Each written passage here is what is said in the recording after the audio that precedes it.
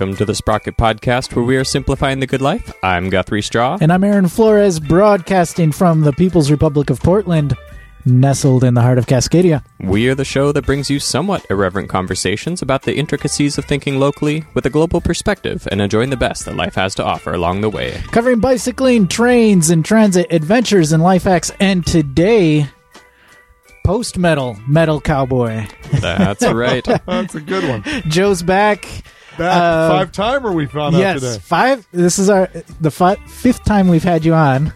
So, congratulations. There should be like a jacket. Yeah. Or at least some kind of bike hat. Definitely candidate for that. I think we got a punch card for you. Yeah. Oh, you get one free coffee. Or something. And every fifth punch, you get another episode. Oh, it's going to be years for that second coffee. But after sort of a while on hiatus, a while off the bike, you're back on. I am. Yeah, and it's good to have you in the studio. We're going to have a good ride tonight talking about all that. Yes, awesome. And in the meantime, Guthrie, what's happening? I'm coming out of the gate. Yeah, I like first. I like it. Shooting from the hip. What is happening? Well, lots of things and not too much, both across the span of a week. Let's see. I'll start off with a second visit to the art museum, in which the art museum was so full of things that I barely even made it to the exhibit I had intended to, but we'll be making another trip. Can't do it all in one night. Apparently. And this time I even started before 4 o'clock in the afternoon. So Is the post-impressionists? What are modern impressionists? The exhibit? Yeah. No. Yeah, Is that the exhibit that you're looking at? Or? Oh, no, the Sun Ra. The Sun Ra exhibit? Yeah. So I did that thing where I covered it at a Guthrie pace, and then realized oh damn, I ran out of time again. So I went up and spent I spent 10 minutes in the Sun Ra, but I feel like that's a 3 or 4 hour exhibit, so I'll be back. Yeah. But it was really good, and that was sort of impetus of a friend being in town from my hometown of Eastern Oregon. Well, that's not my hometown. Enterprise is my hometown. You just claim all of Eastern Oregon. Exactly. No, actually, I just claim Enterprise, or let's say Wallowa County for lack of a better term. I've lived a couple of places out there, but a good friend was visiting from the county, as we say, and so it's really nice to see him. And there was an event at the zoo on Friday night, so I went up and learned a little bit about the proposal of a new bioregion called Big Blue, which is in essence a connection of land between public and maybe some private partnership to sort of extend the Blue Mountains into its own bioregion. And there's a group of folks from a learning and resource center, science center for kids called Wallawology. And if you can pronounce that again 10 times real fast, right. Wallawology. Yeah, so here's the as in the study of the Wallowa Mountains. Exactly. Yes. And you've got Walla Walla, which is close, but it's up in Washington, so not quite, but Wallowa and Wallowa County is where they're based out of. So they're trying to bring together partners and basically have science which engages kids at a young age and sort of feeds into a couple of their missions. But I had the great pleasure of helping out with that event and getting to learn a little bit more about where I came from. So that was really fun and sort of curtailed into going to the art museum. So right. Indeed. Cool. And then on Saturday night, I think we both know what we did. I don't know. I was pretty drunk. You were pretty drunk? Oh, so that's why you were letting everybody in for free. Everyone come in for free. No, not at all. Anybody who's been listening for any amount of time knows I don't drink. If this is your first episode, maybe track back one or two. But yes, Aaron was incredibly drunk at the Portland Podcast Festival. But we're on the same team on that now because I can't drink with with the hemochromatosis. That's right. Ooh, yeah. Yes. So. No, I haven't. It's just never a thing for me, I guess. Yeah. But we were at the Portland Podcast Festival Saturday night, volunteering our time away. I didn't have to clean the toilet, so that was nice. It was nice that somebody else cleaned I thought the they would put me on that duty. They did not. No, you got the star of the show. Duty. You said duty. I did. No pun intended. I'm 12 again. Yeah. I took you there. Thank you. They put me on doorman duty. After the security patted them down, then I got to take their money. Keys to the kingdom. That was a good pat down. That was much more of a pat down than I felt like they gave last year, but maybe I just forgot. I've never had a metal detector used on me outside of the airport before. Seem like, they've gotten a little bit more security oriented over there. It's true. I promise, no knives, only bike equipment were brought into the Hawthorne Theater. Yes. But that was a fun gig. You and I were both there for maybe an hour and a half, 2-ish hours volunteering. At least 2. In support of volunteering probably about 2. Yeah, maybe and then we saw a couple of the shows, which was nice. We weren't in the show roster, but we had a good time, I feel like, checking out some podcasts. Yes. It was nice to support our other podcasters around Portland, and I had a good time hanging out at the front and giving passes to people, which was, a small job, but I felt like I was contributing. Yeah. I honestly felt a little bit of like, originally anyways, a little bit of like sadness that we weren't able to be on the roster this year, but also just seeing the variety of podcasts that were out there. For sure. Was really cool. Like it wasn't, you're like you're deep into the years of podcasting. You guys are like godfathers. Well, that might be the case. I feel like I should say it for the record. I'm actually in many ways really like glad that we weren't on. Oh yeah. Because then you get to see everybody. Right, so right. Yeah. It's pretty neat. I enjoyed. I think we got a good deal. I think once I got over myself, I was able to enjoy the night. Yeah, well, we didn't have to go through the whole like, oh shit, we're gonna bomb and then like maybe bomb or not bomb. Right. Because our format, I think, looking at or reflecting upon our experience from last year, I feel like our live format is just so different than it would be from like a recorded format. And so, most definitely. It's kind of like hopping or stepping into another world where we're like, oh shit, what's relatable to like less bikey folks or something like that. And I wouldn't say you have to be a bikey person to listen to the Sprocket podcast, or at least I sincerely hope. You're going to need to be tonight. I'd hope not. Yeah, well, exceptions granted. But just like fair warning, right? We do have the post-metal cowboy. Yes. So I felt like it was good both. It was good each year because it was good in its own way, and I enjoyed the differences between the two. Right on. But yeah, that was my week among other things, the highlights at least. Cool.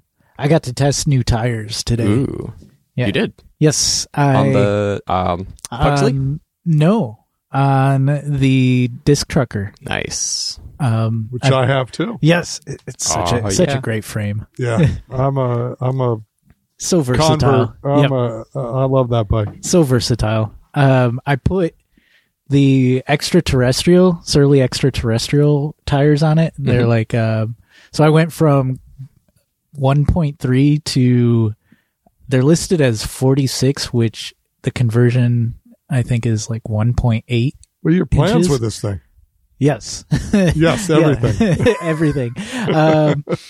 Well, I wanted something that would go through mud a little bit more because I have kind of a secret way or a easier way to get to work that involves a little off-road, little alleyways, some mud. And so, I wanted something that was a little less street-wise and a little wider. But I think I have 35s. I don't remember. No, 35s are probably pretty good. I went up the West Side Trail up here. That was mud and gravel. And so you're riding 46s? Yeah. So I will have to reveal a little bit of vanity on my part. That I got right. Vanity. Okay. In that I got these because I wanted Surly tires. Sure. And these are like the only Surly tires that aren't, super, super wide. So I don't know. I'm excited to check them out. I tested them around town today. I couldn't really find any mud, but it's been a little dry. It's been a dry winter. Wait a little bit. You'll have plenty of mud. Probably. Forest Park, Saltzman Trail. I guess I could have gone over there. Well, you don't have to go like all the way across town. I'm telling you, we're not muddy right now. No. Yeah. No. The leaves are flying in my face. They're all dry. Come on. It's amazing, but it's TikTok. I'm honestly more scared of like the piles of dry leaves than like if they were a little bit wet. I feel like I would get a bit more tread. Sasquatch is going to pop out of water. I feel like I would get more tread if they were like patented down with some some rain that's or something. a true Portlander right there. I feel better when they're slippery. I know what I'm into. It was nice taking the corner into the studio and not worrying about face planting tonight. Yeah. Though. I will give that point towards dryness.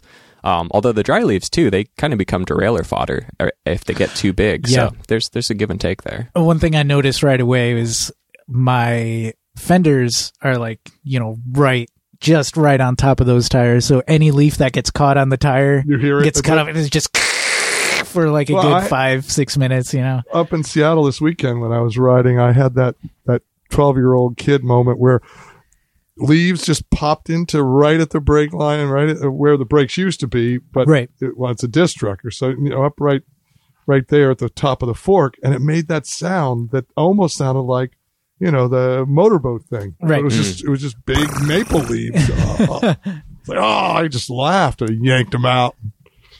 Good times. Mm-hmm. Don't even need a spoke card or something like That's that. right. Yeah. Be a joker if it was a spoke card anyway.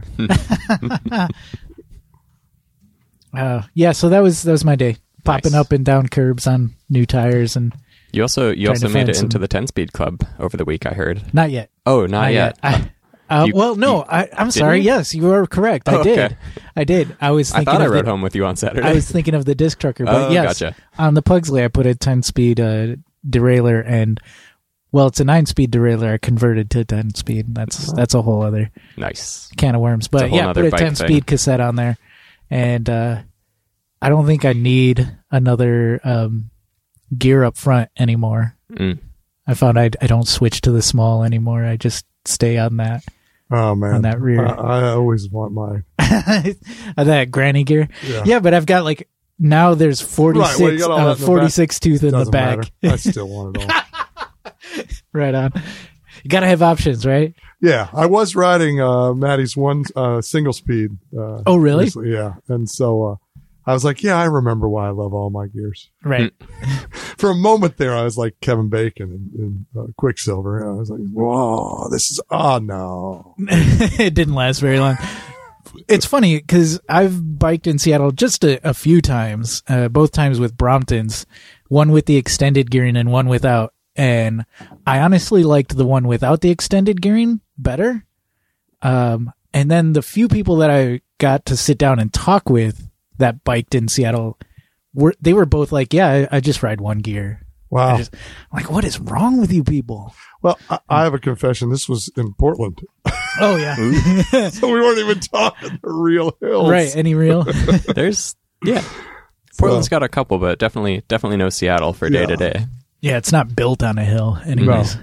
Thank goodness. I don't think I could handle like Seattle hills. No. I enjoyed them But this weekend. I was going to say, but you were biking around Seattle. Yeah, we did kind of a sampler. It was really nice. We biked, somewhere between 30 and 35 miles, a big loop through Gasworks and the university and out the I-520 new path they've built out there that takes you across. I don't think that was around when I was there last. And the bike tunnel under I-90. It was just a really nice. Hit maybe 5 or 6 parks and plenty of hills. Yeah. And what was nice on that Surly, I led the group up the hill because I had Because you had that small I gear. had the gears, brother. Booyah. I think all three of us are Surly riders. You can tell it's like a touring podcast, like somewhere down at the roots. Yeah. Definitely.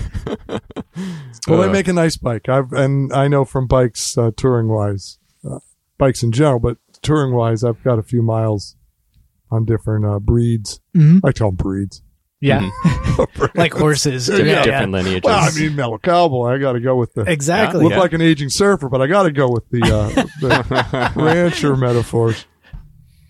So. Indeed.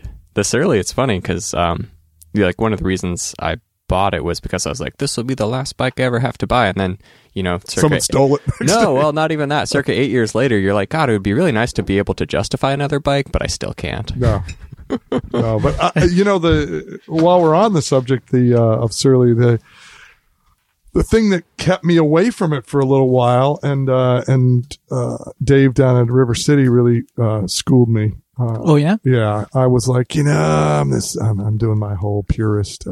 yeah, the disc, I don't know, I'm just. It's got to be rim brakes. Yeah, and I'm just doing my. There's still a lot of like old school tours that are it's got to be rim brakes. And I was that guy on the porch, right? Yeah, I remember when. And David, so he looked at me and goes, what's your trepidation here, Joe?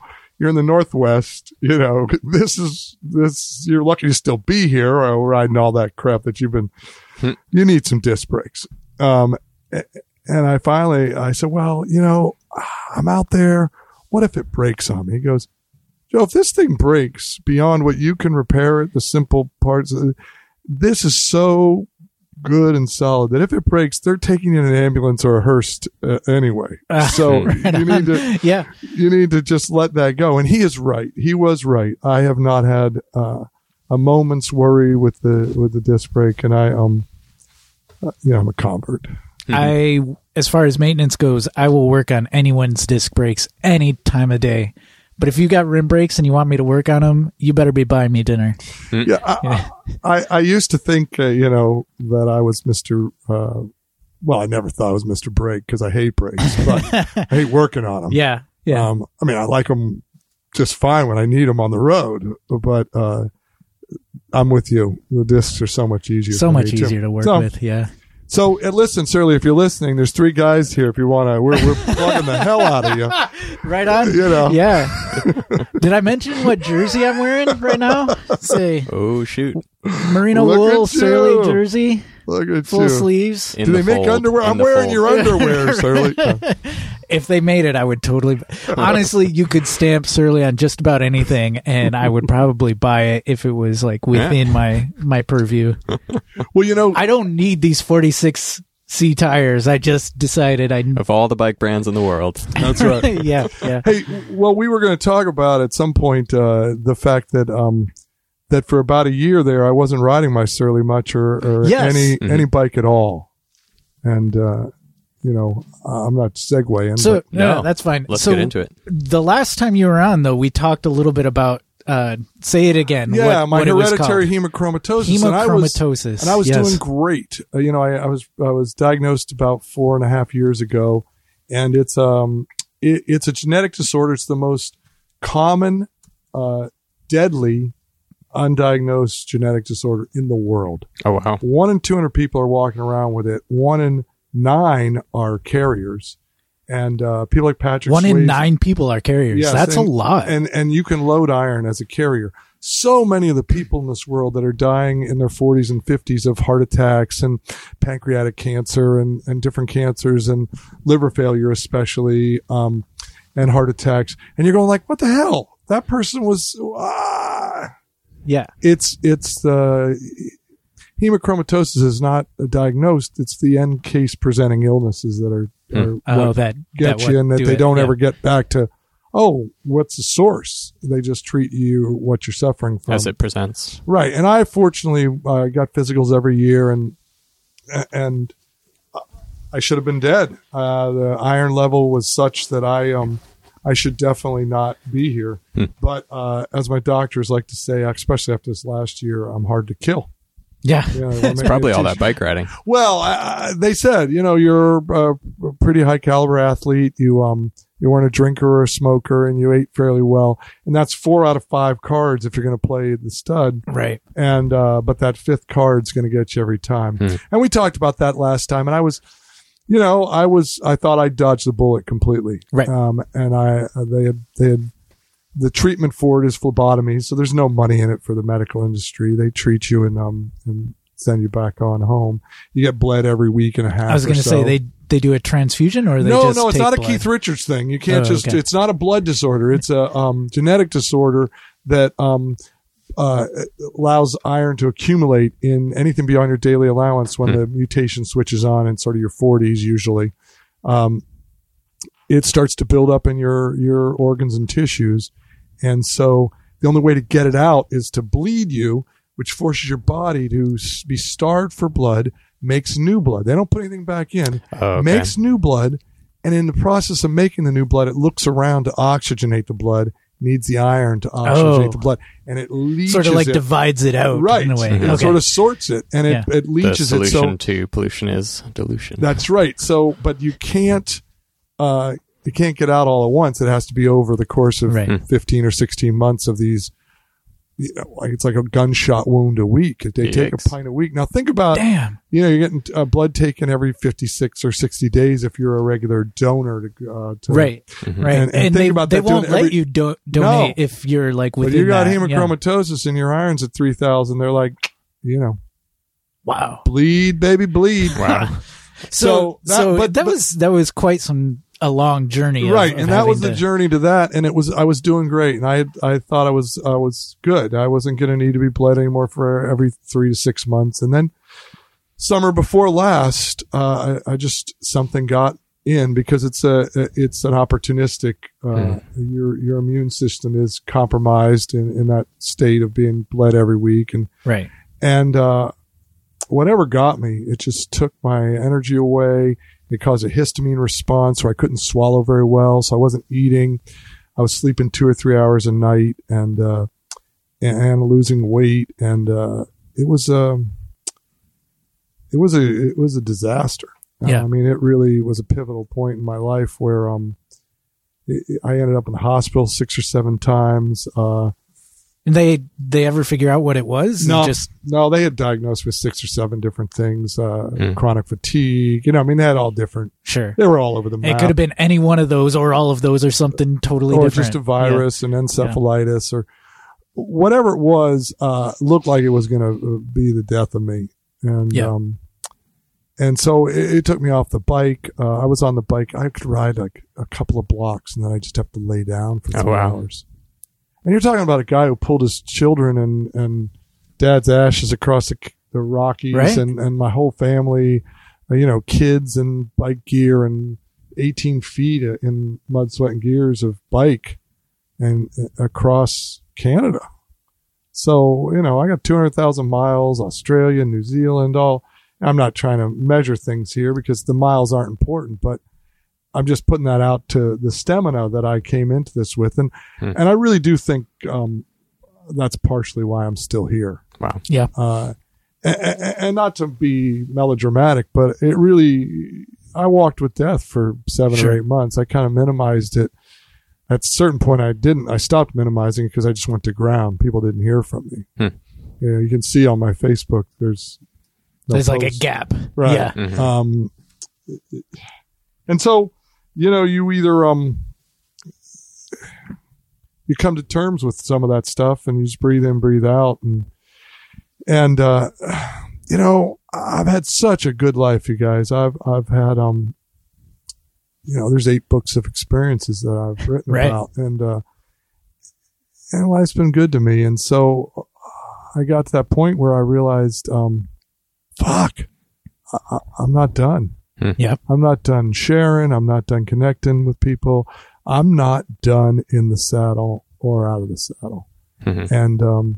And the hardest part was that, they practice medicine. So they practiced putting me on, this cousin of opioids that contributed to Tom Petty and Prince and a number of others. 100,000 trips to the emergency room on some of these, benzene, drugs. And they put me on such a high dose because I was situationally anxiety. Because when you can't swallow, when you're drowning on dry land, it tends to make you a little anxious. I would imagine so. But they rather than, long story short, they compounded the problem quite a bit, and so they gave me a preoperative sedative at a dose that would drug a elephant, and so this also put me in a bad place.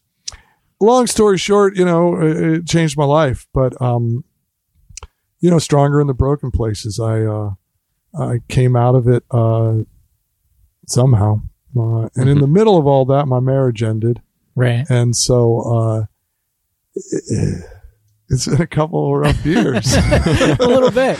But and I'm not trying to. No. This isn't a psychology today program, but I only bring all that up to say that I wasn't done in and out of the saddle, And one of the things was I was in the middle of writing this really amazing, my first historical nonfiction book. Yeah, we were talking about this earlier. It's called Lightning in the Saddle. Yeah, Lightning in a Saddle. And it's the subtitle's The Long Untamed Life of Evelyn Hamilton. And she was this badass Amazonian warrior princess of the Susan B. Anthony, just post Susan B. Anthony era in Britain. She was born in 1906. She came to sort of fruition in the 20s and 30s, and she was just lightning in a saddle. She was faster than the men. Her unofficial times, because the patriarchal system in Britain, as in America in 2018, will, find all kinds of reasons to belittle and put down and keep in their place women. Flat out discredit. Yeah. So that being said, same as it ever was, but this story is very timely because she went 1,000 miles in 84 hours in the saddle riding. She set the half mile sprint record at Paddington Track. She won the Sporting Life Award, and it was ridiculous. It was the Emperor's clothes, just pretending that she wasn't as fast as top contenders. It's like, but we got a photograph of her ahead of everybody. No, she wasn't. It was simple math. They kept the official records in for the men, and they kept a ledger of unofficial records, which everybody could just match up. Right. But they weren't official. So officially somebody else went 1,000 miles in 22 hours longer. Right. And that was the official record 10 years later in Australia. At any rate, was it sort of a Hidalgo scoot over moment? Yeah, it completely. It was this story would be a Seabiscuit without the second act. And the first act is that she did everything. She was vivacious and beautiful, physically and very, personable, and she just pushed in a very friendly way to get herself to be allowed to race in the Tour de France. And they wouldn't let her. It was ridiculous. She won the Queen of England, the Prime Minister, the head of Labour came out to thousands of people saw her off when she went from the lowest point in England, John Groats to Land's End, in 7 days. She was a film, the stunt double for Gracie Fields in Sing As We Go, a bike themed movie. And she was a darling of the British newsreels. They made all kinds of, I have, video of her. Right. And, all of this would have been, the winner of the 1923 Tour de France, Henry Pelsier, he's who gave me the title of the book. He said publicly, at one of these, record breaking events, he said, "It's just lucky that you boys don't have to race against Evelyn Hamilton. You're plow horses. This is my competition. She's lightning in a saddle." Wow. And so all of that, she became the godmother of cyclocross because she's put together 200 women riding hill and dill and through frozen water and over dirt and everything else. She just put it there with her in this bright signature jersey sweater, so that because she used all her juice to get the newsreels to come out, so that she could prove to the Tour de France, listen, this isn't road riding. I can do this. Right. And in the process of putting that kind of Barnum and Bailey event together, she launched cyclocross in Europe for women. That's amazing. She was the first.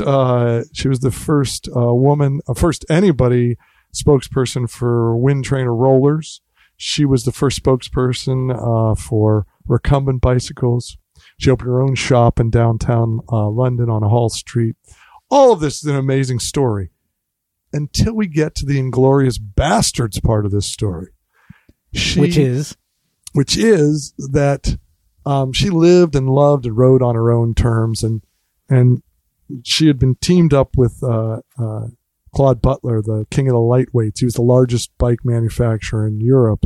He'd throw these dues, they called them. They were like opening a new line of cars each year, and he'd rent a castle, and they'd ride the bikes into the pool, and they'd they just have big bands and flappers and the whole 9 yards. And she got her own line of bicycles after she set these records. And at a certain point, she and Claude, even though she was married to another gentleman, she and Claude kind of teamed up. She was sponsored by him, but they teamed up over about 8-year period. And she needed to get away from, she realized she didn't love, she had a best friend and she had a lot of fun with an ambitious, sort of promoter, but she realized she had to get out of town. She had to take a little sojourn. So what does she do? She goes 10,000 miles in 93 days, makes it another record setting. But she's really out there trying to figure out her life. And at that point, this regional war was kicking in and the races were drying up. She won 50 races in 6 years. Her only competition was the clock and herself. She was in the wrong category. She should have been racing the men or anybody that was fast as her. Was there ever a time that she was, in any of her endeavors, sort of let into the establishment as an example of inclusion, or was she just outcast? Well, no, they let her in by letting her be on she was in the movie. She was all the spokespeople. She could have just rested on laurels. She made a lot of money on the bicycles, line of bicycles, the Miss Modern model. So for the times, there was just, the video of the Plath newsreels, it's just sexist from top to bottom. The comments as they're narrating this. Oh, I can I can imagine. In that sense, she was acknowledged. Okay, there was no way to not acknowledge her. But was she let in? No, she was never allowed to race against the men, which was ridiculous. It's an amazing story in that she goes over to France and eventually ends up in the big ball of death, sort of the precursor to Cirque du Soleil in downtown Paris. She's in a skeleton costume, phosphorescent bones on the outside of the tight leotards, and she and these other women are riding this big ball of death on those metal balls with bicycles when the Germans come through with the tanks. Oh, man. She just gets out of the big top, outruns it. So here she is on a bicycle going deeper into France in a skeleton costume. Little sidebar to that part of the story. Here comes Margaret and R.A. Ray and Curious George on their built bicycle. There's a whole museum about this. Yeah. They're fleeing the Nazis, and they are riding in the opposite direction to try and get on a train in Spain. They've got a manuscript about a monkey and a little stuffed monkey on their homemade bicycles. Wow. And I don't have documentation that but they were going in opposite directions on the same day. One has to wonder. Yeah. Here goes the monkey and the skeleton in opposite directions. So Evelyn could have gotten out of France. Instead, she goes deeper into France. Oh. She bums around. She's taking risks. And she gets recruited by the French resistance because she looks so much like a bistro owner of a Gestapo hangout months later that was blown up by a undetonated ordnance while she was out picking mushrooms. Oh. So now she assumes the name. And it's interesting. Her middle name was Alice and the bistro owner's name was Alice. So she's assumed this bistro owner's name. They all play along, and she goes high up in the French resistance. They will take the information about troop movements and everything, and they listen into the Gestapo's talking at lunchtime, and they would slip it up under as an order, spin it around. Alice, quote unquote, would code it and put it in her handlebars. 3 years before Gino Bartoli. In fact, Bartoli says she got the idea. Oh, really? From Evelyn Hamilton. Damn. Oh, my gosh. So she would be this winsome young French woman. So also the mother of bike messengers? Yes. Oh, brother. My gosh. So I hadn't thought of that one. Aaron. You just gave me another tagline. So she goes off and then that just makes bike messengers like that much more badass. Yes. So she does this for 3 or 4 years, has a child with her war husband, who's high up in the French resistance, Tony Ferdinand and Helson, and they're printing papers above the bistro. They're doing all the stuff. They have so much actual intelligence going back to England that de Gaulle and Churchill would meet in her bike shop in downtown London to plan certain things. So earlier before we were recording, you mentioned like you were doing research, and just in passing, you mentioned like and I was reading like redacted, government British papers, Secret Service redacted Secret Service documents. Yeah, it's an amazing at first story. I was like, oh, okay, so Joe's embellishing the story a bit. You are not embellishing that story. Here's the thing, really you guys. did. She really was part of the. Everybody knows me as the Metal Cowboy, and I have to fight this. I mean, there's video of me being chased by a 12,000-pound elephant across Africa. Right. So when people say, "Oh, come on, Joe," well, the stuff seems too good to be true, so to speak. And I have had people email me and say, "Hey, I rode the kids across Nicaragua and not a lot happened." And I'll be like, "Hey, I pedaled the boys downtown and all hell broke loose." It's just how my life is. And, sure, it's how I filter through my twisted sensibilities. But I was an award-winning journalist before Metal Cowboy. I was a daily newspaper writer. I had, I know how to do research, and I know how to write straight historical nonfiction. What I haven't done is write straight historical nonfiction in this book. The disclaimer here is that everything happened. It is very well researched, but I chose to write it in a very dramatic retelling, without, making anything up, except we've rebuilt dialogue, and we've looked at so much, me and the people in my head, and I think of them as a lot of people because of all the research I've interviewed and journals and private collections of photos from family members and Ancestry.com. It was a literary global treasure hunt.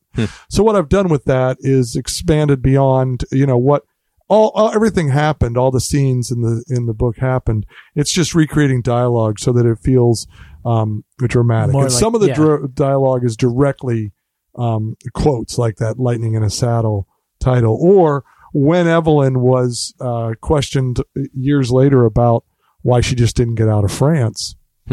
She said, "Well, I would have, but then I found out Hitler wasn't a cyclist. So I vowed to do my part to bring him down." Oh, right. It's like she was a badass, and the saddest part, unknown badass quotes of history. Exactly. And the key word there is that you pointed out is unknown. This was going to be lost to the sands of time. And I've looked at this and lived with this for a long time doing the book. And I tried to give the benefit of the doubt. And the bottom line is it was straight out misogyny and sexism, and it's just fucked up. And it's a timely story because if we look at something as history being dead and just something that you peruse and time machine back to, that's one thing. But I look at it as a way to navigate our best futures. And so this is a living, breathing legacy project for me. Right on. And for me, it says, you get beyond your ambition. She was a really ambitious person, and she banged up against the wall for so long. And then she fought and helped save a country, right, France, that would not let her race in their biggest race. in their signature race. And so to me, she supersedes and rose above, the baser parts of our and the beautiful parts of ambition, but she raised above that and became a beacon for humanity. And it's not a stretch to say that she played a part in saving the world in World War II. Right. I say that because when she was stopped, and it's what opens the book and what opens the screenplay, and the screenplay's been optioned. Oh, nice. So I don't know if it'll get made, but I'd love to see it get made. The book will probably help predate that. But at any rate, she was stopped at a post, one lone sort of specimen of Hitler's army. And he's got a machine gun there, and he he stops her, and she's on a road that she won a race in 1938. She's in a sundress, and it's late August, and she's not worried at all. Her papers are perfect. They print the damn things up above the bistro. Right. And she's been doing this for 4 years. She's not in any way, and she's a badass.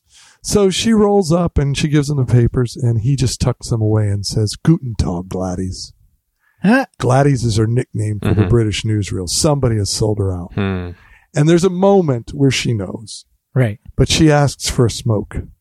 And she's sizing him up. She doesn't smoke, but she's seeing how fearful he is of her. He gives her the whole pack. Oh, so they wow. have this moment. She hands it back, and they're both smoking. And it's this moment of just disgusting mock civility where they're overlooking these beautiful fields that are being fed to an occupied army, paid for with the teeth and the bones and the wallets pickpocketed from the ghosts of the gas chambers. Right. And so she looks at him and says, does it end here or later? Because she knows what's happening. And he says nothing. He just blows smoke and smiles and says, do I call you Gladys or Evelyn? She blows some smoke and she says, my friends call me Gladys. He taps his cigarette, long pause, pulls on it, says, Evelyn it is then. Oh, damn. And she knows where she stands. Yeah. But here's the amazing part. Evelyn Hamilton kept a one-shot Derringer in the bun of her blonde braided hair. Nice. And you'll see that braid in all the pictures and all the videos of her. And is that you? that's me. I'm sorry. Oh, it's all good. So it's interesting because with the headphones on, I couldn't pinpoint where it was coming from. I was like, no, that was Evelyn. That was Evelyn being called during her moment. Put her on. The end, she's standing there. Yeah. And he doesn't know that she's got a Derringer. She's got a chance. And she has to decide if it ends now or takes a shot. And she looks back at that bicycle, and she must have figured, I got more miles in these legs. Right. And in her journal, it's a road that she's raced on. Yes. Yeah. And so she looks at him, and she plays with her hair, and just is thinking about, as she says in her journal, it's pull, draw, shoot. It's just one motion. Yep. And she's practiced this so many times, but she says it's a whole other animal in the wild. And I mean, 99 out of 100 of us would not have it to pull that. I mean, that whole good guy with a gun nonsense that we perpetrate here. It's a total myth. It's a myth. There's 1 out of 100 that's going to pull that off. And she just plays the vulnerable, sad, desperate woman as she's playing with her hair, smoking that cigarette and waiting for just the right moment. And she pulls, draws, and shoots. And we go back to when she's 12 years old, riding with her brothers. Oh, wow. Outside of England. What a great opening. Yeah. Swimming hole. So, yeah, it's... he should have gone with Gladys. That's a good point. I like it. At any rate, it's a hell of a story, and I hope I've told it with some style, and I've tried to get to the truth of it, and it's legacy work for me. I mean, I'm really. Somebody said, "Well, what about all your other books?" And I'm really super proud of the life I've lived, as far as the roads I've taken, and I mean, we've all got regrets, but the roads I've taken and the connections I've had, I wouldn't change any of that. And that's one of the things when I walked with death there for 7 or 8 months. And I'm not trying to be melodramatic, but I really, you make some evaluations when it's just breathe in, breathe out. And it was never that I regretted the time that I've had and the choices and the people and the children and my life. I just wanted more of it. Right. Not done. Well, it's interesting to me that in describing the opening of your new book, Lightning in the Saddle, you mentioned she's at this sort of point where she's also kind of looking death in the face, and is deciding, well, I still got some more time. There's still more life that I want to live. You nailed it on the head. And I just want to like draw out that parallel, and maybe this is sort of a little too obvious or making it too obvious for people, but I just want to draw out that parallel that you also had that moment. 100%. Before or while writing this book, you still have this moment of like, there's still more mileage I want to get out of here. And that's sort of pivotal in this book, in that I'd only written half the book when I got really sick. Mm-hmm. And one of the things, and I'm not religious, I'm spiritual, and the creative powers of the universe are out there, and what happens. Right. But for me, I realized, and she was a talisman for me to get back up. It's funny that the book previous to my getting sick was called A Guide to Falling Down in Public. Oh, yeah. And the tagline for it was, we all fall down physically and emotionally, and it's how you get up with either style and grace and humor, or just get the hell back up. That sort of sets the path of your life for the rest of the time that remains. And what I thought during the worst of it was, if I die, Evelyn dies twice. Mm. And I just couldn't have that.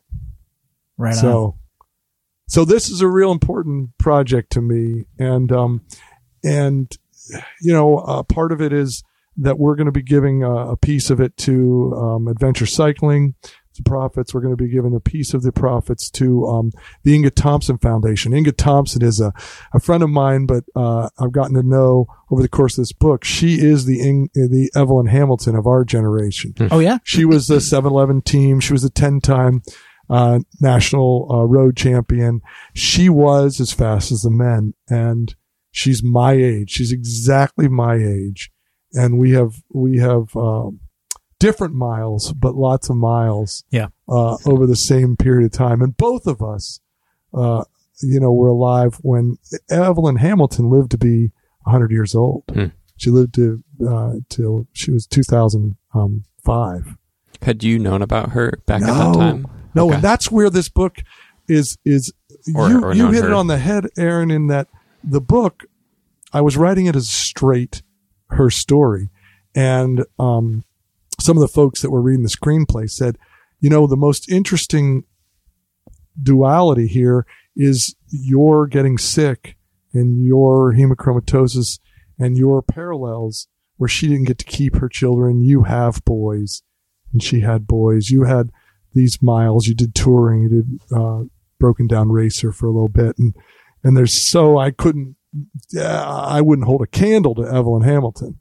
I mean, in the saddle, I wouldn't. Right. Mm-hmm. And I'm clearly human enough to just laugh about it. Right. And riding with Inga Thompson, there was a moment, and she does this thing with her hands when she gets ready to get up on the. I mean, this was a woman who medaled in the Olympics, and riding with her last summer after I got better.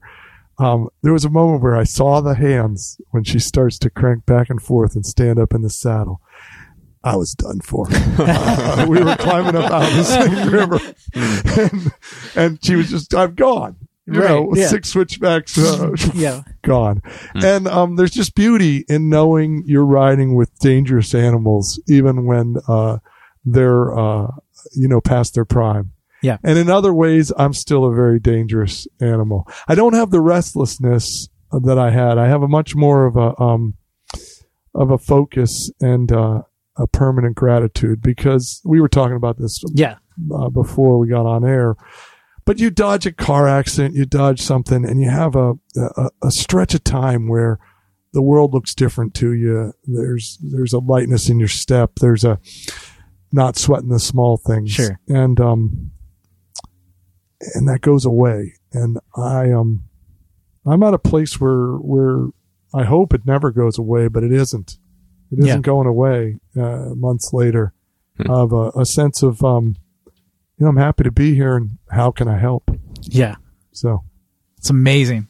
Yes. So is this book out yet? Is it coming out? It's coming out very soon. Okay. It's going to come out in ebook form and then book form. And the publishers have said, we gotta drag our asses with the timeline because they always do the traditional publishing. But they've said, no, they've stepped it up, but you can put out the ebook. And so that's what's happening, in the next couple months. And people have pre-ordered the book. Excuse me. And they pre-ordered the book. And so what the pre-orders get you is both the ebook and the book. Oh, nice. Gotcha. For one price. So you can go on metalcowboy.com and, you certainly can listen. You can send a bike to metalcowboy.com too. But, I tease. Hey, but you don't know unless you ask, right? Exactly. You said that. What did Car Talk? You say that a coconut. You can send that to the address wrapped in a $20 bill.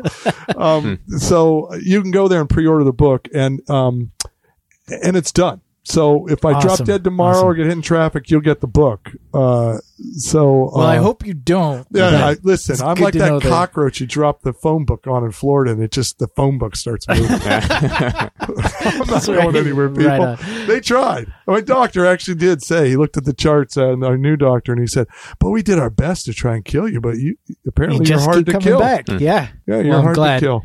I'm glad. And yeah, excited to read this book. I'm glad it's out. I'm glad it's finished. Yeah, and I don't. We may have run out of time, but I wanted to talk local about the job that I kind of. Please. Yeah, I when I got healthy, I looked around and thought, how can I make some more legacy beyond this book legacy? How can I make some legacy here locally? And the suburbs. It's like Jon Snow on the wall. It's time to go out there and there's great things happening out there for the bike, but it is, it's the right place for me to take a stand. Yeah. And so I took the position of the executive director of Washington County. So it's Washco Bikes. We've rebranded as Washco Bikes. We're the BTA Street Trust of Washington County. Right. Yeah. So 16 cities out there. And the things we're bringing out there since I've taken the helm are we're bringing Sunday Parkways, working with everybody at here with Ian and Alexis and everybody to bring that franchise over, the Washington County version. And it'll be massaged for the communities. It won't be just one size fits all. Right. We're looking at how people use the Fano Creek and how they use the trails and the roads and the cities and the communities and how they're shaped but we're going to have a Sunday Parkways pilot program in 2020 in Beaverton, Tualatin, Tigard kind of loop there, a little tight 7 or 8 miles. Oh, that's great. Yeah. And then we're going to have a Hillsborough ride. Nice. And then eventually, expand it out to Wilsonville and Lake O and Forest Grove, the Banks, Vernonia. And we're going to do all kinds of great stuff with the Sunday Parkways. We already have a summer camp and a community bike, repair shop out there in Hillsborough and camps all over the county that we're expanding with my Camp Creative background. Oh, okay. With our summer bike camps to bring a lot more, not just skills and safety on bike, but a lot more creative arts and science and writing and journaling and trips that all of it done on a bike. We're targeting a week of diabetes prevention for adults and diabetes management. We're doing a big kids camp with an average person Olympics, and we're going to be doing a family camp in addition to the summer camps we have for the 1 week camps we have for the kids.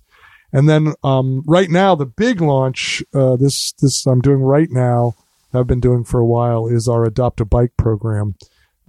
We do, a couple hundred bikes to, students, and, we're adding, we're screening, vets who need, not doctor vet with pets, but veterans. That, how apropos that it's Veterans Day. Right, on Veterans Day. Let's talk about this. That we're looking to get bikes into the legs of veterans that can use them for rehab and exercise and commutes and low income families as well. So we're putting these adopted bikes. We're going beyond not taking away. We're still doing expanding our kids programming at Sure. the schools. We're doing 7 schools out there in Beaverton and Forest Grove and Hillsborough.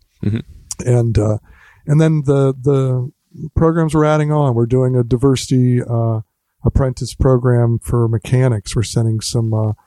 We're identifying, Latino and Hispanic. And Asian and other minority people of color.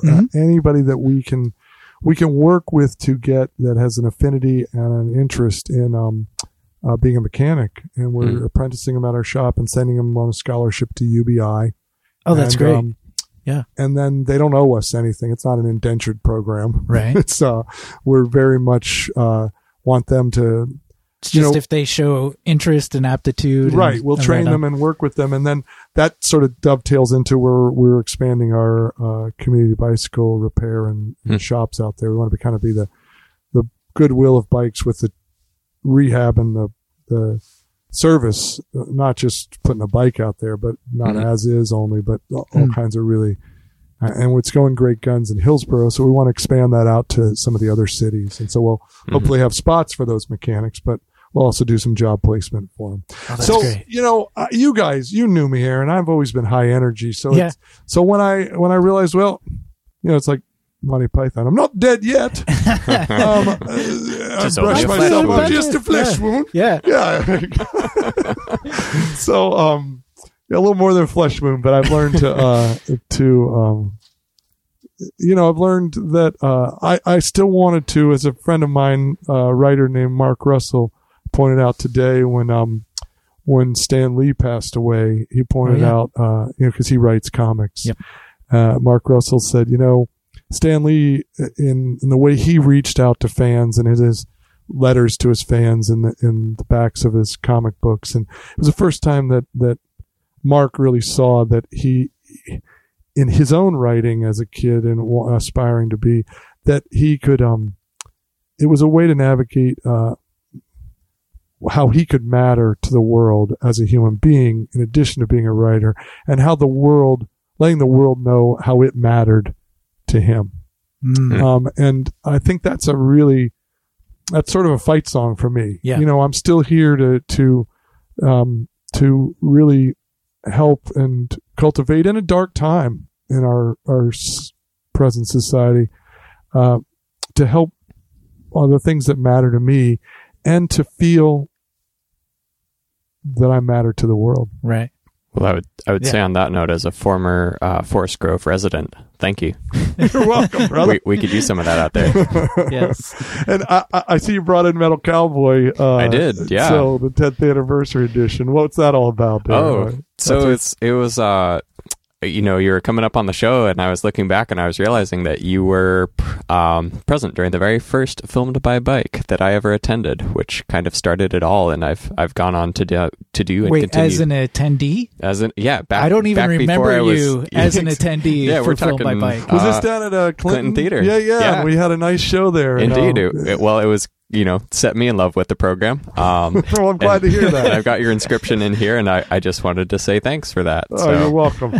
And it's really nice. I mean, it's a wonderful life moment when, I didn't know how much of impact when you're dying, literally feeling like you're dying for months. You don't know that you've had you don't know what impact you've had on this world, and we're all just here for a little bit. Sure. And I don't know if we'll ever really know. No, and you won't. Yeah. And I let all that go. I came to a different place. I really just wanted to not die so I could finish Shovel and Hamilton, and so that I could see my kids grow up. And well, don't stop now. No. Oh, good. And feel and feel the feels again in the world. And when things like music came back, I wept in the shower when I was able to listen to music again and not crawl out of my skin, and be able to, the first time I danced on the pedals again. Oh man. I was 5 years old again. Yeah. And so the first time people were like, where have you been? And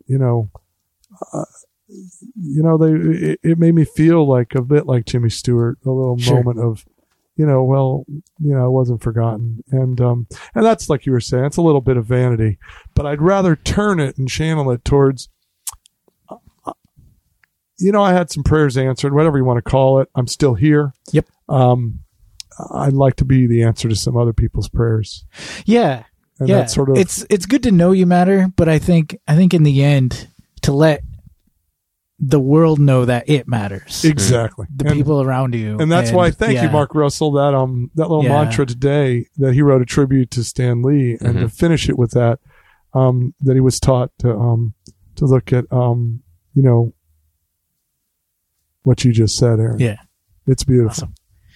Awesome. Well, would you like to stick around for our news and mail? Sure. Awesome. Sure. Right. And feel free to join us in. Yes, please. But first off, I love. Don't ever use that. Don't worry, Tim. We will. And we'll continue to do so. Always will. With your lovely voice. You know, I was going to read the calendar, but the thought occurred to me that I was thirsty, and I just happened to sip a wonderful sip of this Terminal Gravity Brewing Festive Ale, courtesy of Terminal Gravity in Enterprise, Oregon. But really, let's be honest. Courtesy of Terminal Brewing or courtesy of the Beermongers. The Beermongers on Southeast Division and 12. Yes. Thank you so much. And I am enjoying this Lionheart Raspberry Harvest. Cheers. Very, very tart, dry, never sweet. Excellent. Just the way you like it. Mm-hmm. Well, thank you, the Beermongers, as always. And now, with our calendar, the second Thursday of every month, the Joyful Riders Club in Minneapolis. The second Friday of every month, the Boston Bike Party. Also the second Friday of every month, the Indianapolis Bike Party. Also the second Friday of every month, the East Bay Bike Party. The last Friday of every month, the Baltimore Bike Party. Every second Sunday of every month here in Portland, and also yesterday, the Corvidae Bike Club Ride. November 19th. October 29th. Oh, yes, this is right. So, on November 19th, the rescheduled P-Town Scooter Throwdown. I did ride a scooter this week, too, which is pretty fun. Really? Oh, yes. I finally installed the app. Time? It wasn't my first time, but it was my first time spending money on such an endeavor. Okay. much funner way to go downtown with your friend who's in Portland for only 2 days. Oh, yeah. I'll put it out there. So the Scooter Throwdown, November 19th. I should just kill October 29th. Yeah. I was trying to be funny. No, I love it. November 19th is October 29th's P-Town Scooter Throwdown. And if it gets postponed a third time, you can bet we'll read all three in sequence. November 22nd, the PDX Thanksgiving Dead Streets Ride. I just found this on the shift list. Oh, yeah. Put together by our good friend Scott Batchelor. Mm-hmm. It is meet at City Hall here in Portland at 9:30 a.m. and ride all the empty streets because Portland's a ghost town on the holidays. True story. Yeah, it's really fun. Actually, I've not done an official ghost ride, but I have been downtown in or on said holidays. Oh yeah, yeah. It's pretty Christmas swell. and New Year's Day. It's are really also fun. Kind of like that. It's a treat. Okay. What was that, Aaron? November 24th, Cranksgiving. That's at Nomad Bikes here in town at 5820 Northeast Sandy Boulevard, and it's going to benefit Portland Street Medicine this year. There will be prizes and details coming soon, and Portland Street Medicine will be a guest coming up pretty soon here too. Ooh. I'm very excited. I don't know have we talked about them yet? I don't think so. This is a group of doctors, nurses, and lay people who go out and provide medical care to people living outside. And no, we did talk about them because I believe we covered a headline where they were just donated some cargo bikes. Oh, okay. I guess I hadn't. Maybe I just read that. I'm trying to remember. Didn't put it on the show. It may have just slipped my mind. But anyways, I got in contact with them and they're going to be on the show. It's going to be great. Excellent. Well, I'm excited to talk to them. Yes. November 29th, the Brompton Storytime from 6:30 p.m. at Perennial Cycle in Minneapolis. Exactly. I like how you did the airport code. That was excellent. I was like, MSP? I've always been kind of an airport code nerd. Well, you do live in PDX. Yeah, that helps. Let's be fair. Yeah. Like saying I'm from DTW, that doesn't sound cool at all. I often find myself explaining that to people of like, no, it's not you, it's us. We just like calling ourselves by the airport code. Well, but even then, like I would often not necessarily refer to a city by their airport code, but refer to where I'm going by the airport. Yeah, I'm landing in, like, oh yeah, I'm going to go to MSO or I'm going to ITO. Added benefit if you're searching for flights, you already know the airport code. Exactly. You don't end up in the wrong Minneapolis or something like that. Right. I also, interesting note, any airport code that starts with Y in Canada. Okay. Yes. Fair enough. Gosh, anyways, I'm going to jump down the airport code thing for one more half second. Yes. Please. There's a flight service that was purchased, I guess it was by Google, but it's like I should send you the link, and if people are interested, you can like calculate if you've ever used one of those like flight finders and you're like, wow, this is shit. It's like a whole new way to find airplane flights. It was interesting to me. Like for prices on airplane flights? You can just calculate very specific variables like flights through, if you like how many hubs you want to have. You can set a price per mile. And it's almost like a transit. It's kind of like app for flying. It's like the filter you always wish you had to like spend exactly as much or as little as you want on an airline flight under your parameters. Okay. I'm blanking on the name right now, but I will send you a link. But Google's working on this. It was bought up by Google because apparently they were good at what they were good at, and that's how that goes. Right. I truly don't know how this is relevant to what we're now talking about, but I felt like sharing. I started using airport codes. Oh yes, PDX. Yeah. Speaking of PDX, on December 2nd, the Reed Ravine Ramble. Yes. Which I just did, but I will stop doing now. I'm going to go back in time just slightly. November 27th. We missed this. The Bike to the Winter Wonderland Bike the Lights. Oh, yes. Which meets at Dawson Park. That's by our good friend Tom Howe of Puddle Cycle. Indeed. And that is over there at the local racetrack. Every year they put up a big Christmas lights or holiday lights display. Do you know if they're doing the cross-city activation? Because last year there were multiple Bike the Light events. Oh, I don't know. This is just the one I poached off of Puddle Cycle. I like it. Well, I'll take a look at that. So last year they did like multiple sites around town. Okay. So while you biked to the lights, you could bike through the lights. It was pretty cool. Oh, I see what you're saying. Oh, that would be cool. Yeah. No, I don't think so, though. Okay. All good. December 15th and 16th. Bikecraft! Woohoo! Yes! Coming up. And January 8th is the Bowie birthday ride. That's put on by our friend Diablo, who puts on the Bowie used to put on the Bowie and Prince ride. And also, summer. It hasn't surfaced in a while, but the Grunge ride. Another one of my favorite Portland rides. We'll see if it makes it around for Pedalpalooza again this year. And here's some upcoming Film by Bike tour dates. Hood River, Oregon, December 7th. Arcata, California, March 15th. Bendigo, Australia, November 30th. Phoenix, Arizona, November 17th. Boise, Idaho, January 18th. And LA, California, January 27th. And guess what I didn't do? What did you not do? I did not put those in chronological order again. It's okay. I liked it. All right. I appreciated the non-chronology of it. But even more so than non-chronological tour dates, do you know what we have coming up next? Headlines? Yes, we've got our headlines. Whew, icebreaker. What can compare with the thrill of a brand new bike? I like my bike, it's fast. I like my bike, it's fast. I like my bike, it's fast. It circles around the city lights. Pedal just as fast as we can into the morning light. Pedal just this week, we have headlines. Cancel that. We have only one headline because there's only one thing worth noting this week. Tim Mooney, the Pedal Shift Project, has a new project. Yes. You know what? I was going to introduce it, but let's just have Tim Mooney talk about it. He'll probably say it far better than we could accomplish. Definitely. Hello, Sprocket podcast listeners, and also hello to Hi, you, Tim. Aaron and Guthrie. I mean, you're there too, Hi, right? Tim. Again. Hey, it's Tim Mooney from the Pedal Shift Project, and I have a question for you.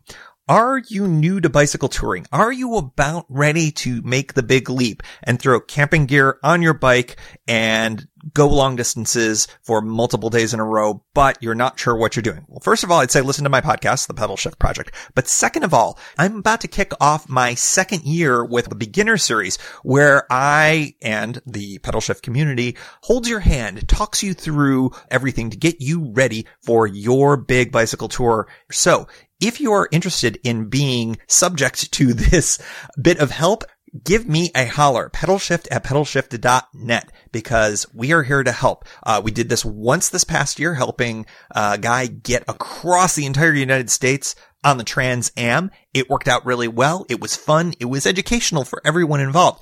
If you're interested, again, pedalshift@pedalshift.net and become the second annual beginner that is part of the beginner series. And of course, as always, take a listen to the Pedal Shift Project, pedalshift.net. All right, guys, back to you. And don't ever use that. I feel like we should replace it with that one. It's like our new updated version. But I'm now confused because he wants us to promote this thing, but then he said, "Don't ever use that." Oh, don't worry. As always, we will. Yes. So yes, if you are on the fence about bike touring, there is a solution for you. There is a resource. There is a solution. There is the Pedal Shift Project.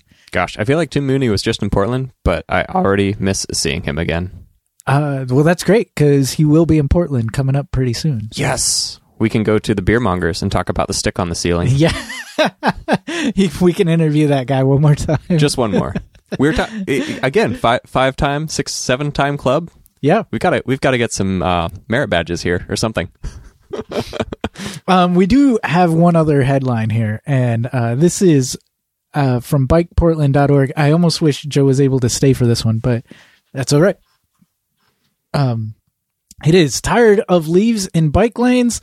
This Portlander made a pedal-powered sweeper. Yes, you've seen this, right? I'm like pumping my fist in the air silently. Like many of you, Bill Stites is tired of having to ride through slippery leaves that often block or narrow many Portland bike lanes. As we saw last week on Southwest to Williger, the presence of leaves in bike lanes isn't just a minor inconvenience. It can put people at risk and contributes to already frayed nerves. At a time when we must do everything possible to promote cycling, this is just one more hazard people face. And I have been like, there's a part of me that in my head is like, come on, Portland, like get your shit together, like sweep the this bike happens lanes. Every October, right? It truly does. And another part of me, or the same part of me, was like, it wasn't until after this incident on Terwilliger went public that like suddenly the bike lanes got swept clean, or at least the ones I rode. But of course, because it's leaves and it's fall, they're back to being crowded with leaves More again. leaves. Yeah, True.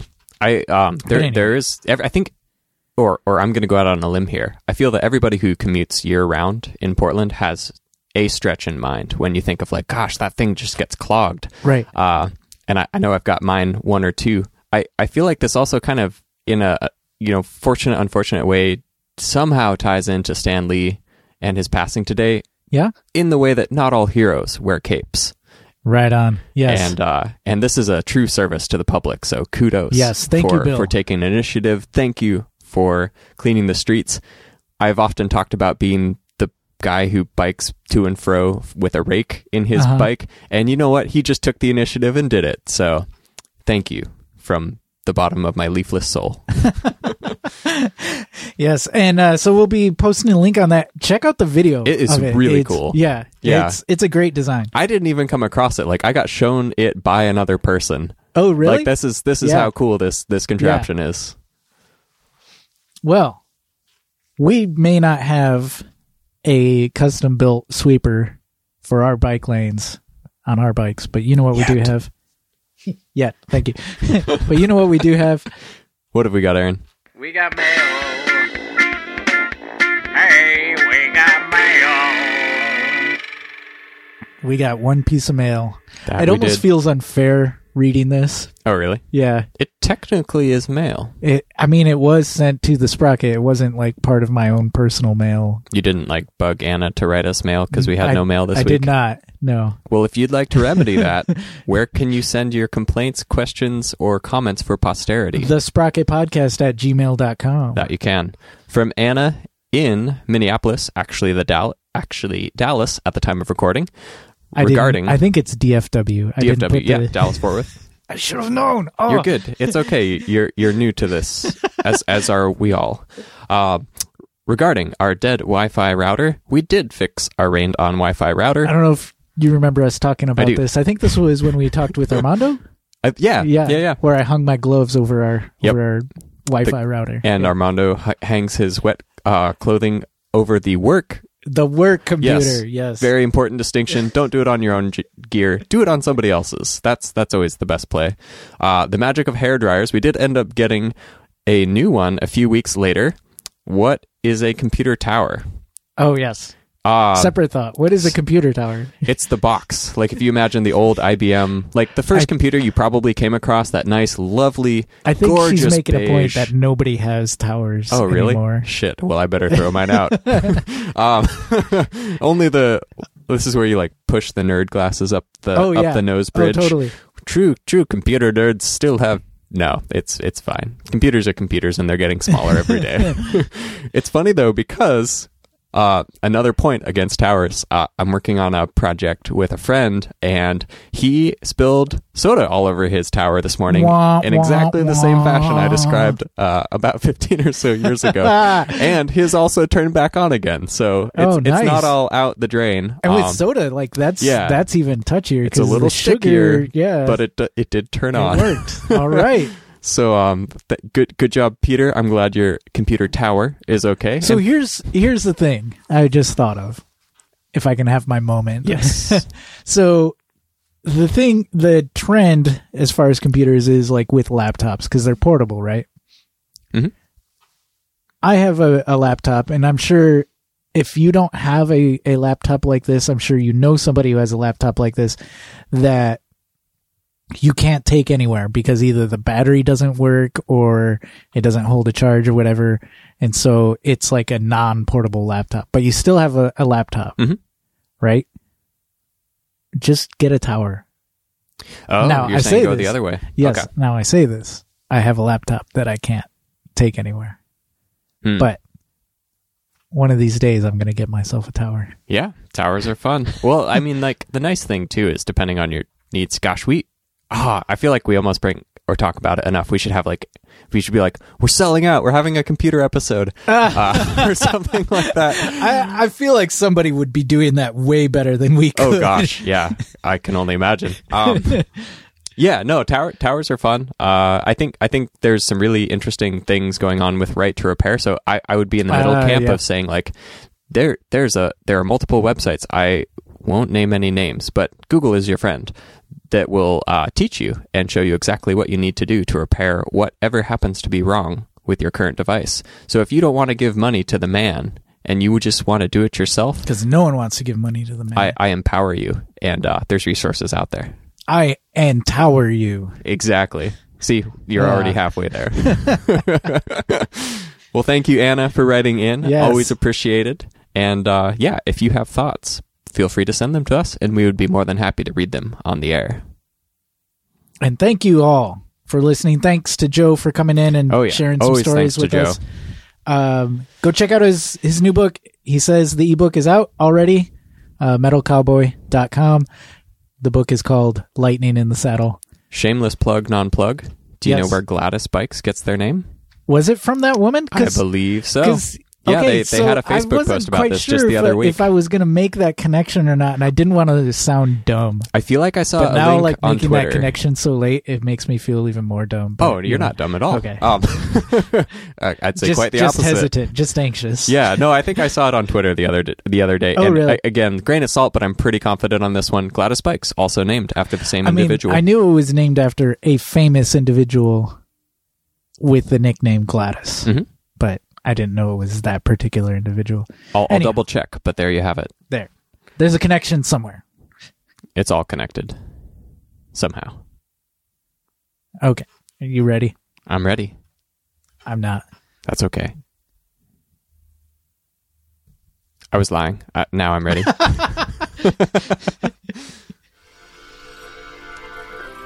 The Sprocket Podcast is produced at Stream PDX Community Audio Studio thanks to generous support of Open Signal. Our website is thesprocketpodcast.com. Email to thesprocketpodcast@gmail.com. Call or text 503-847-9774. Twitter and Instagram at Sprocket Podcast. Thanks to Ryan J. Lane for our theme music. Herbert for our headline sounder. Marcus Norman for graphic design. And thanks to sustaining donors Logan Smith, Shadowfoot, Katharina Mellumgar, Wayne Norman, Ethan Georgie, Eric Iverson, Cameron Lean, Richard Wazinski, Tim Mooney, Glenn Kubish, Matt Kelly, Eric Weitz, Todd Parker, Dan Gebhardt, who's a time traveler, Dave Knows, Chris Smith, Caleb Jenkinson, J.P. Cooley, Peanut Butter Jar Matt, Marco Lowe, Rich Otterstrom, Andrew in Colorado, Drew the Welder, Anna, thanks for the mail, Yay, Andre Johnson, King of Division, Richard G, Guthrie Straw, Aaron Green, author of We Were Like Sons and founder of the Regranary, Campsite Macners, David, Nathan Polton, Chris Rawson, Rory in Michigan, Michael Flournoy, Jeremy Kitchen, David Belay, Tim Coleman, Harry Hugel, E.J. Finneran, Brad Hipwell, Thomas Skato, Keith Hutchinson, Ranger Tom, Joyce Wilson, Ryan Tam, Derek Wagner, Jason Offenberg, Microcosm Publishing, who will be in the studio? David Moore. David Moore. Sorry, David. Todd Grossbeck, Chris Barron, Chris Barron, Sean Baird, Simon, Gregory Braithwaite, Ryan Morrow, Jimmy Diesel, Dude Luna, Matthew Rooks, Marshall, Paula at Funataki Cyclecraft, Philip M., Spartandale No Relation. Thank you as always. And to all of our former donors who've helped us get this far. Now brush your teeth and go to bed.